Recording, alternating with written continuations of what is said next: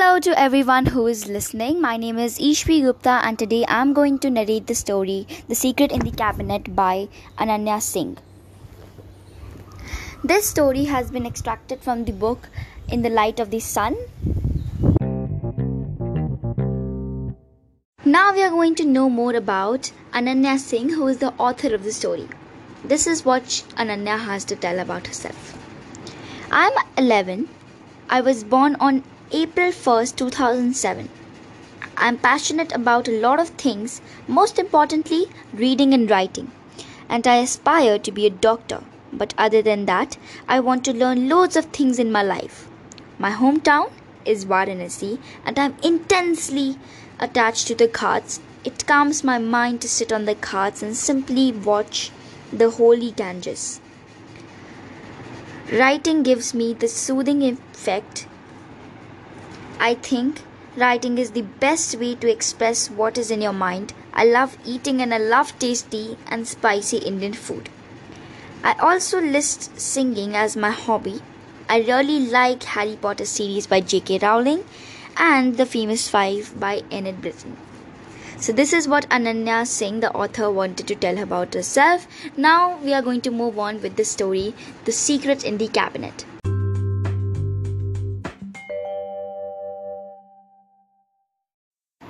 The Secret in the Cabinet.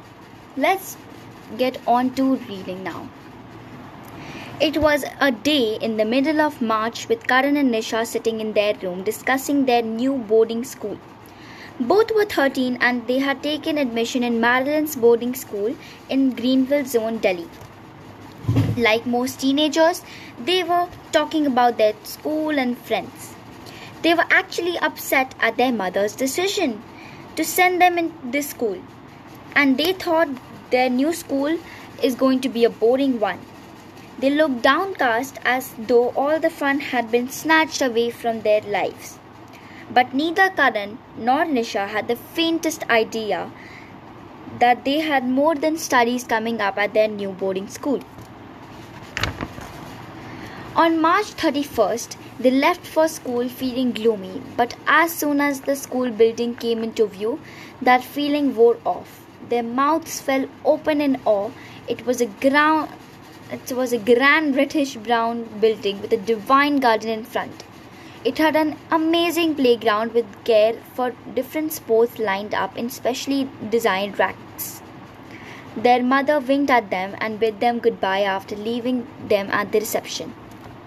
A poor old man with pale, thin face and broken teeth showed them to the school and led Karan and Nisha to their rooms on the third floor.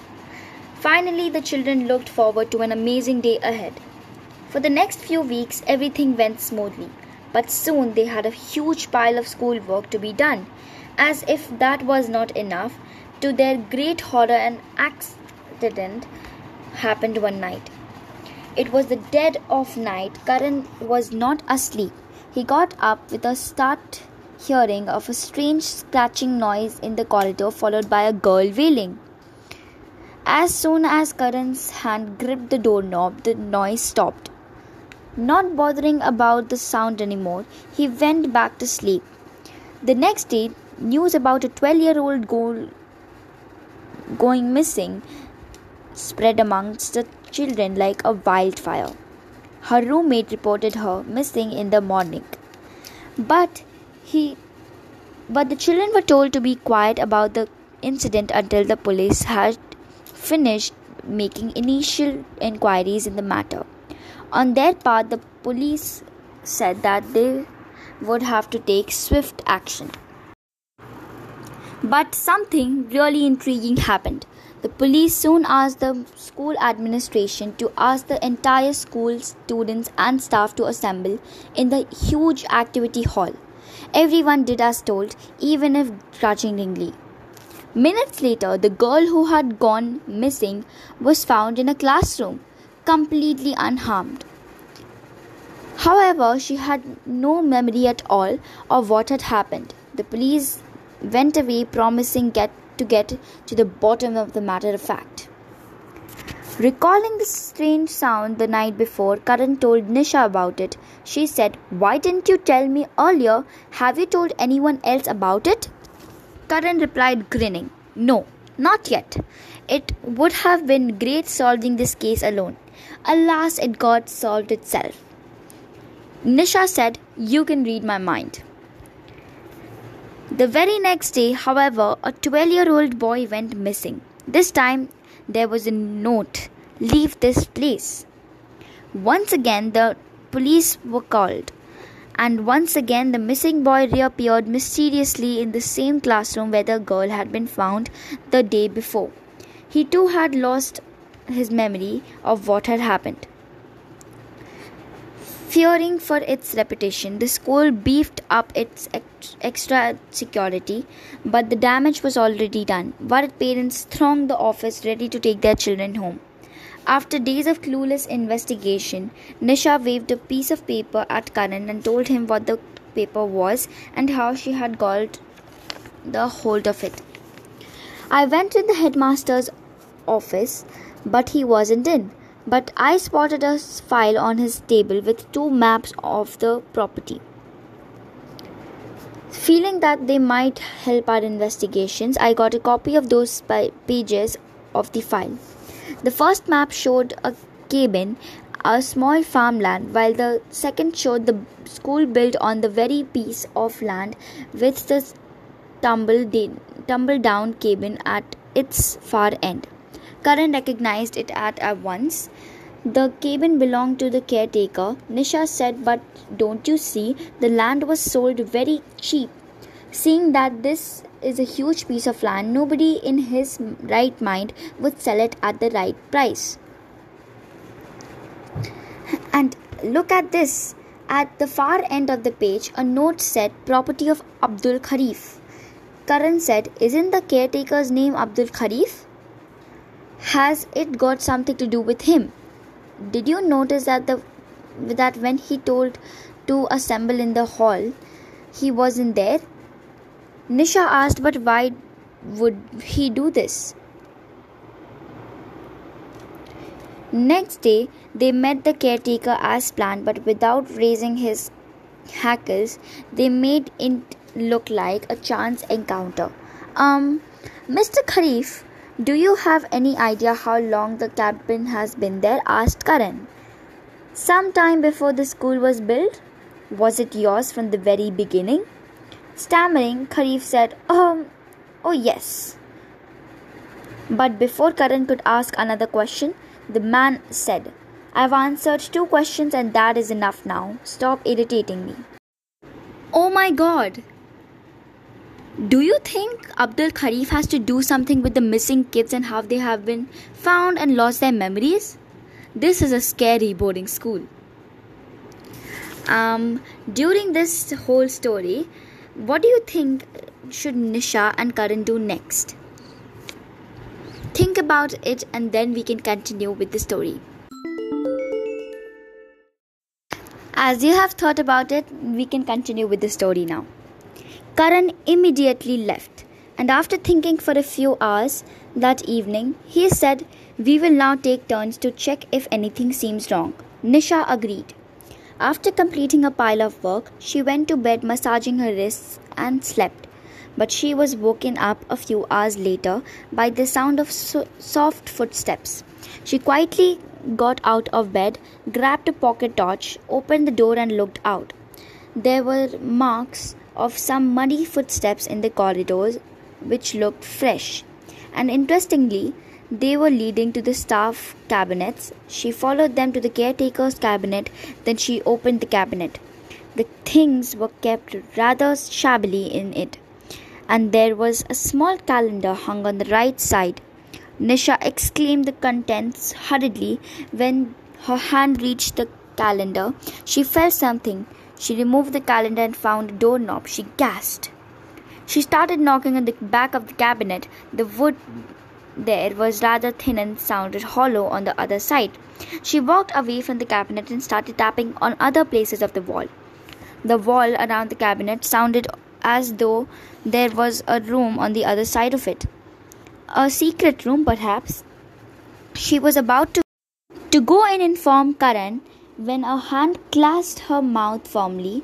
She was then hit on the back of her head and she lost her consciousness. When she came to, she was lying on the hospital bed with a bandage around her head. She was surrounded with some teachers. As soon as she opened her eyes, they all started speaking to her at once. Remembering the night's incident, she called Karan and told him everything in whispers. She told him to make a call to the police without telling anyone. He did as told. After some time, the police arrived, ignoring the angry glares of the teachers. Karan told the police what Nisha had told him. The police swung into action, but the caretaker was nowhere to be seen. The police reached the secret cabinet, but the door was locked. They pried it open with a crowbar and found the caretaker in a very big secret room. Now it was time for the truth to be revealed. Sobbing, the caretaker said, "Some years ago, the land where this school is now built belonged to my father. But a greedy real estate agent made a plan to dupe my father after making him sign a contract for the sale of his land. All of this land was taken away by the agent and he only gave my father a small amount for it. My father was in such shock that he soon suffered a heart attack and passed away in a hospital in the city. Now the real estate agent became even more aggressive. He said if I agreed to do this contract, not telling a word to the police, he would spare me. I was so scared, so I did as told. What else could I do? I was just a poor helpless man and all I had left was a small cabin." Everyone was horrified hearing his story. The caretaker went on, "But I must tell you, the school owners knew nothing about the real estate agent's evil deeds. By the time he got ready to sell the property to them, he had cleaned up the paperwork so well that no one could suspect anything. The school owners bought the land and at the current market price, it was really high.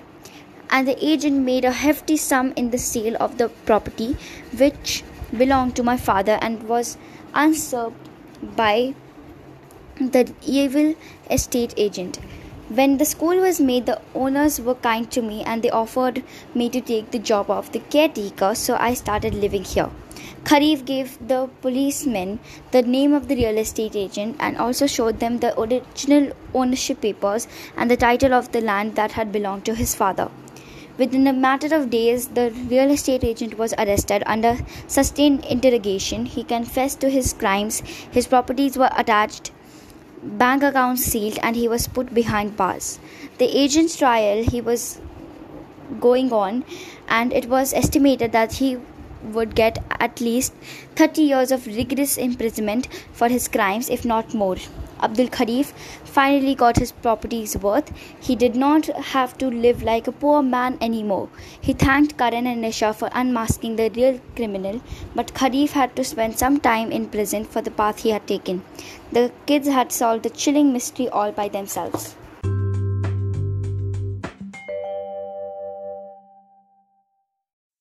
Oh my god, did you even realize that the caretaker could be an innocent man?